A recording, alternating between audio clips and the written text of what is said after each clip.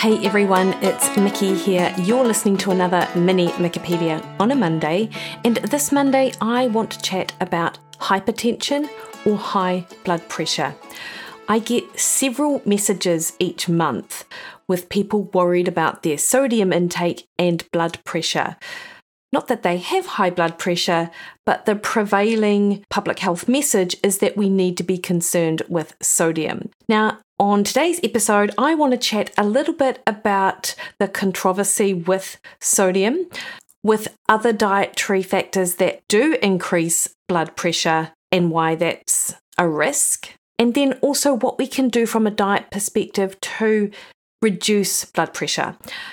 It's a little bit of a laundry list of things that we can do, but hopefully some of this stuff will be helpful for anyone who has questions, concerns, queries, or is particularly concerned about their blood pressure. And if you do have hypertension, then what I will say up front is that you actually should be concerned.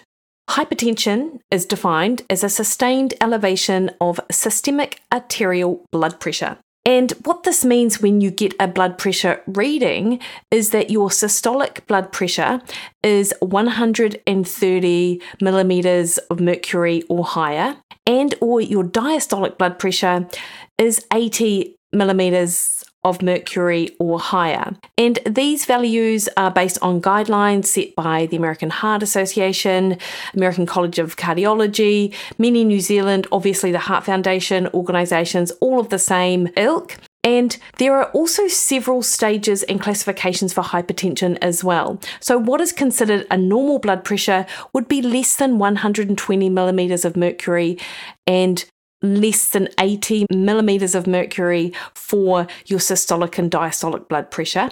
It's a bit of a mouthful, isn't it? So I'm just going to continue on with the numbers.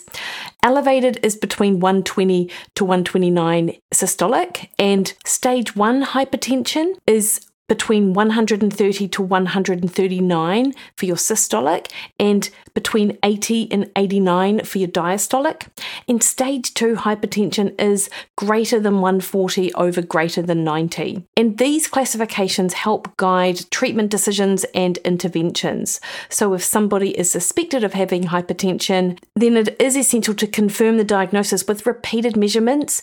And it's worthwhile doing this if this is you, actually having a blood pressure measurement kit yourself to be able to do it at home. And with the end goal, really, with hypertension is to reduce the risk of that cardiovascular disease, including heart attack, stroke, and heart failure, as well as other complications like kidney disease. High blood pressure is a serious thing to consider. And there are two different types of hypertension. There's primary or essential hypertension and secondary.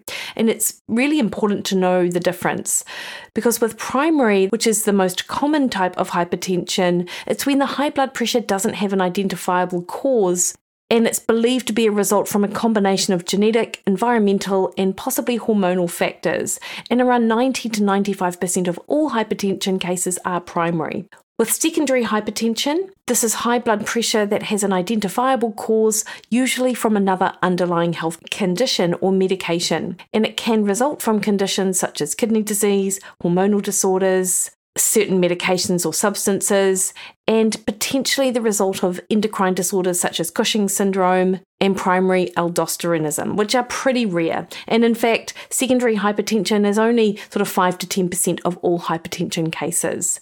And therefore, in the case of secondary hypertension, the end goal is to treat that underlying cause, which will then significantly resolve or at least improve that high blood pressure. The reason why we should be interested in blood pressure and hypertension is because it is an independent risk factor for cardiovascular disease.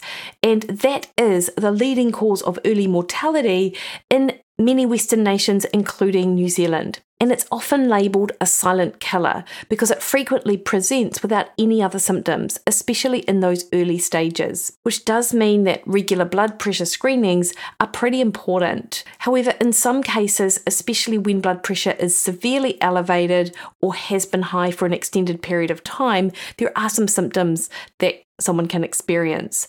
These include headaches, especially in the back of the head and upon waking up, dizziness or lightheadedness, blurred or double vision, shortness of breath, nosebleeds, chest pain or discomfort, blood spots in the eyes, palpitations or irregular heartbeats, tinnitus, which is buzzing or ringing in the ears, nausea or vomiting, confusion or altered mental state, fatigue, or a flushed face or feeling excessively hot. Now, I don't probably need to tell you that a lot of these symptoms are actually quite non-specific, which means they can be caused by a variety of conditions. So if you are experiencing any of these symptoms, particularly in combination, or if they come on suddenly, you really should sort of seek the advice of your doctor.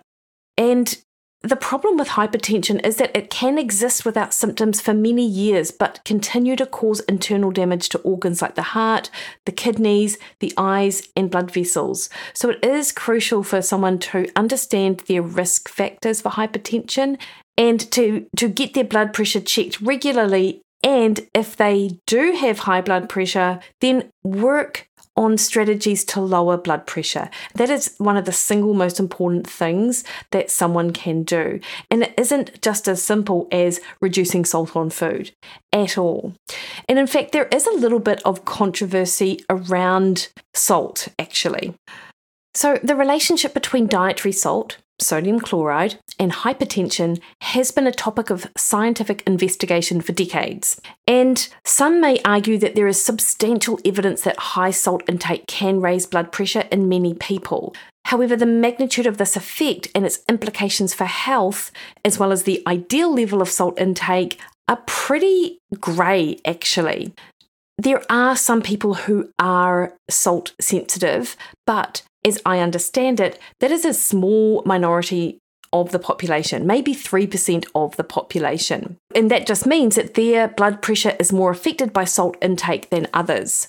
On the other hand, there are some people who can consume higher amounts of sodium and salt without experiencing a significant rise in blood pressure or continue to have their normal sort of blood pressure. And this variability is influenced by genetics, age, race, and of course the presence of certain medical conditions. Sodium is super important in the body, so it plays crucial roles in maintaining the body's fluid balance, nerve function, and muscle contraction. However, where blood pressure and salt sort of intervene, if you like, is that excessive sodium may lead to increased blood volume, which can place an added strain on the heart and blood vessels, potentially leading to hypertension.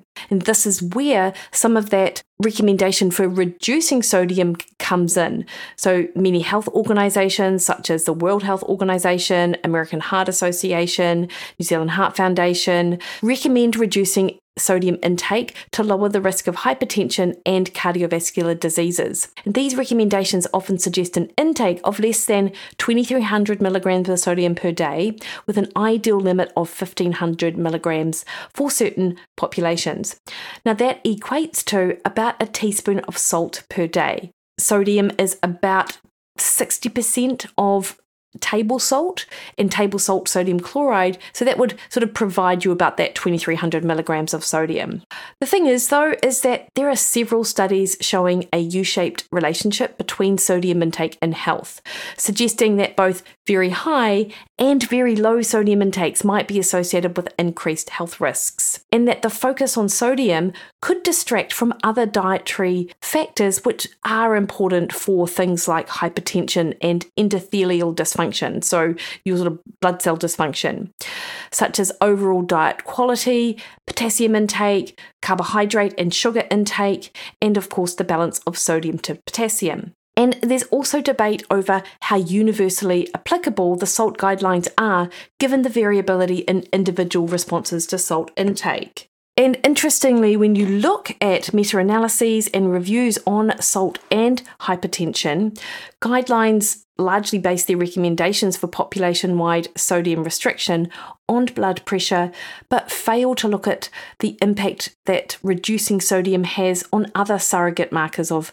cardiovascular disease risk, such as heart rate, noradrenaline, insulin resistance, cholesterol, triglycerides, aldosterone, and renin, which can all be worsened by sodium restriction. Prospective studies show that sodium restriction in the range recommended by dietary guidelines might actually increase the risk of cardiovascular events and death. And indeed, if you look at the Cochrane systematic reviews of the literature, the last one I believe was done in 2020, and it revealed that you get a minor reduction in blood pressure when you restrict your salt.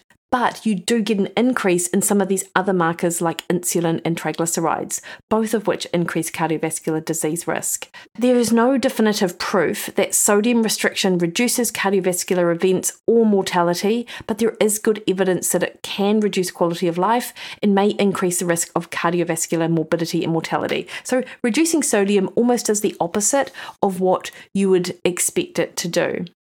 And some observational studies that have looked at this U-shaped or J-shaped relationship have found that the lowest risk of negative health outcomes comes when your sodium intakes are around 3,000 to 5,000 milligrams per day. So it's quite a lot, sort of more than that 1,500 milligram recommendation or that 2,300 milligram cap. And in the PURE study, Prospective Urban-Rural Epidemiology, it's quite a large study, found that sodium intakes between 3,000 to 6,000 milligrams were associated with a more favourable risk profile for cardiovascular events and death than either super low or super high intakes.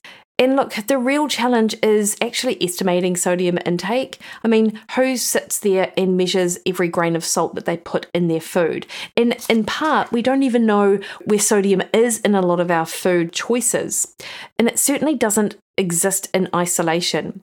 People who consume a lot of sodium might in fact have a lot of processed food in their diet, which is where the majority of sodium is found in the typical Western diet. So this is just something to be mindful of if you're concerned about salt intake. Now, as a clinician, I am still conservative. If I have someone who has hypertension, I'm not going to ignore the fact that sodium can play a role in this because they may well be salt sensitive. A genetic test would determine it, as would reducing sodium intake and measuring the effects that this might have on their blood pressure. However, reducing sodium might not be the primary place I go to, and it might not be the focus of that discussion. It will come into it, but there are some other heavy hitters which I think are important, not just me, other people as well, when it comes to hypertension. And unsurprisingly, sugar plays a major role in this, particularly fructose, which is found in nature in fruit, which I'm less concerned about unless someone is eating a ton of like dried fruit or something like that. But it's more from things like sucrose, which is half fructose, half glucose, and that's table sugar. And of course, high fructose corn syrup if you are in North America. Now, we don't have a lot of high fructose corn syrup here in New Zealand. And that's where a lot of the research has been done, looking at the impact of fructose in the diet. But it is worth mentioning that high fructose corn syrup, which gets a really bad rap for good reason, has about 55% of its carbohydrate coming from fructose and 45% from glucose, which isn't actually that different from sucrose, which is what we have here in New Zealand, which is a 50-50 split. So some studies show that high intake of added sugars, especially fructose, can lead to an increase in blood pressure through things like endothelial dysfunction. So excessive sugar consumption might impair the endothelium, which is the inner lining of our blood vessels, making them less flexible. And a less elastic vessel could contribute to higher blood pressure. High fructose consumption might increase sodium absorption in the gut and decrease its excretion by the kidneys, so it can contribute to fluid retention and increase blood pressure. And it may also increase sympathetic nervous system activity, which in turn can elevate blood pressure. And of course, if you have a high intake of added sugars and excess calories, which cause you to gain body fat, you then, of course, run the risk of carrying excess body fat, which places you at increased risk. And obesity is a well-known risk factor for hypertension.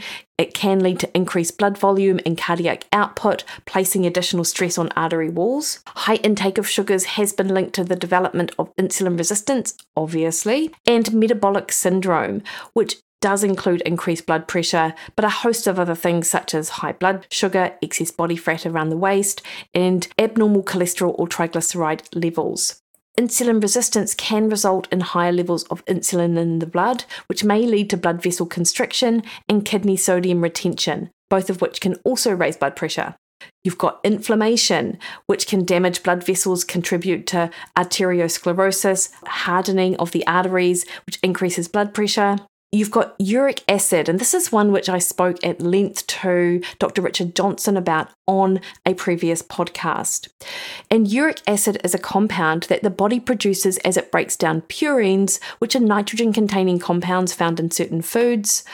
But also it's related to fructose metabolism, because when the body metabolizes fructose, one of these byproducts is uric acid. So ingesting large amounts of fructose, as might be found in sugar-sweetened beverages or foods containing a lot of sugar, can lead to increased production of uric acid.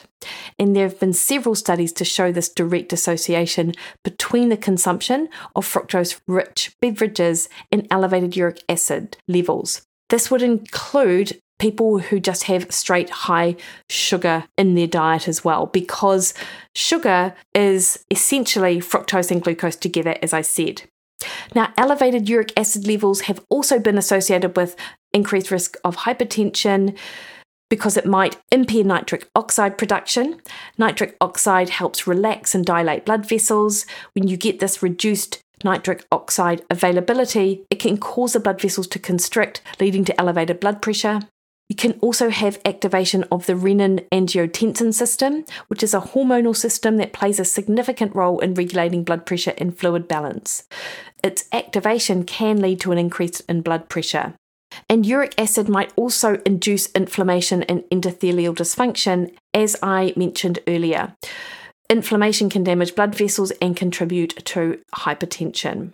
So these are some of the ways with which a high sugar intake can impact on hypertension. But it isn't just sugar either, obviously. There's a really big role for lowering your carb intake to lower blood pressure. The number of reasons I've already mentioned, but very briefly, weight loss. So if you reduce your body weight, you reduce that cardiac output, you reduce that plasma volume, you reduce the pressure on arterial walls. You get a reduction in insulin levels, and when you reduce insulin levels, there's a promotion of sodium and water excretion, which can decrease blood volume and blood pressure, which is one of the side effects, if you like, of a low-carb diet. You immediately drop your blood pressure. A low-carb diet might improve vascular function, which can influence blood pressure. You can get that reduction in inflammation. You can get a shift in electrolytes, which reduces fluid retention and decreases blood pressure, as I mentioned. And it can reduce activity in the sympathetic nervous system, the fight or flight system. And overactivity of the sympathetic nervous system can raise blood pressure. So a reduction can contribute to lower blood pressure, which is one of the reasons why a highly strung out and stressed individual often presents with high blood pressure, which is probably a podcast for another day. So definitely lowering your carbs and a low-carb diet for anyone with high blood pressure is an absolute given to my mind. What are some other dietary things that you can do though? There's quite a lot of research to show that taking a magnesium supplement of about 300 milligrams to 400 milligrams a day of a well-absorbed magnesium, such as magnesium glycinate, magnesium chelate with amino acids, magnesium malate, magnesium threonate, magnesium citrate even, can help lower blood pressure. And there are certainly a lot of studies to show that people who do have hypertension are magnesium depleted in the blood. So there is that relationship there. And interestingly, when you look at the research around this, there are significant drops in both systolic and diastolic blood pressure when people are given Magnesium at that rate of about 350 milligrams or maybe even 400 milligrams of magnesium a day over several weeks. Magnesium activates the sodium-potassium pump, which plays a role in the flexibility of our endothelial cells and of our vascular cells. So it can definitely help to vasodilate and help reduce that sort of vasoconstriction in the cell membranes. Magnesium is a super easy one to take, and I mentioned the types of magnesium that I would suggest, and in amounts that might be a little bit more than what is suggested on the back of your magnesium supplement. Not just magnesium though. So you've also got coenzyme Q10.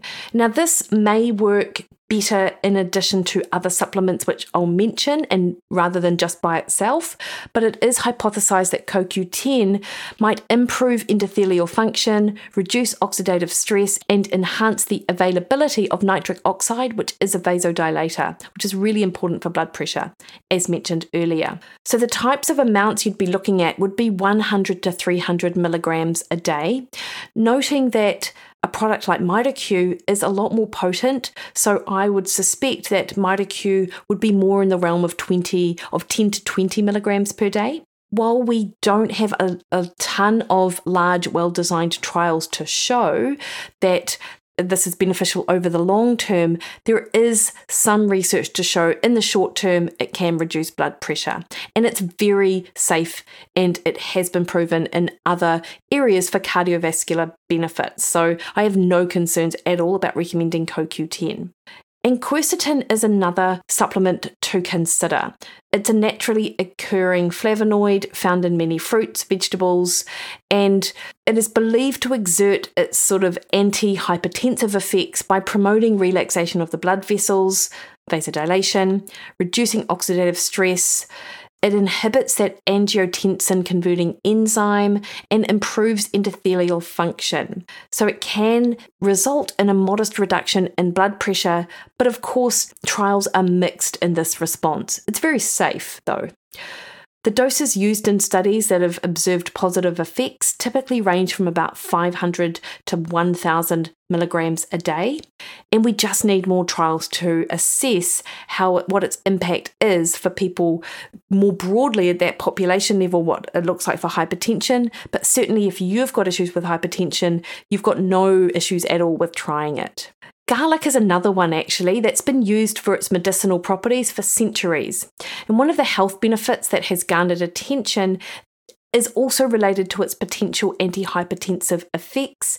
And it works a lot like the other supplements. So it contains allicin, which is one of the most well-known sulfur-containing compounds that promotes vasodilation. It inhibits that angiotensin 2, which is an enzyme that can constrict blood vessels and exhibits these antioxidant properties. It has a multiple of other sort of cardiovascular benefits as well. Generally speaking, the dosage in studies might range from about 600 to 1,500 milligrams of aged garlic extract divided into daily sort of doses.